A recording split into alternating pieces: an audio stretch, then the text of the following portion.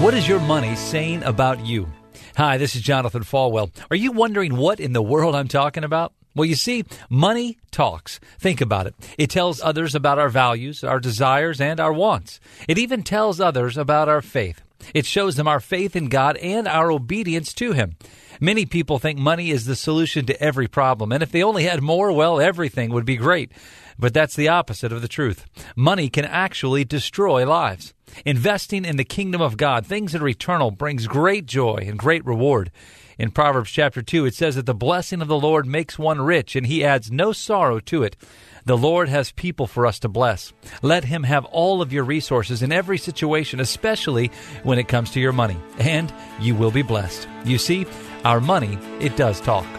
One-on-one with Pastor Jonathan. To learn more, visit falwell.com.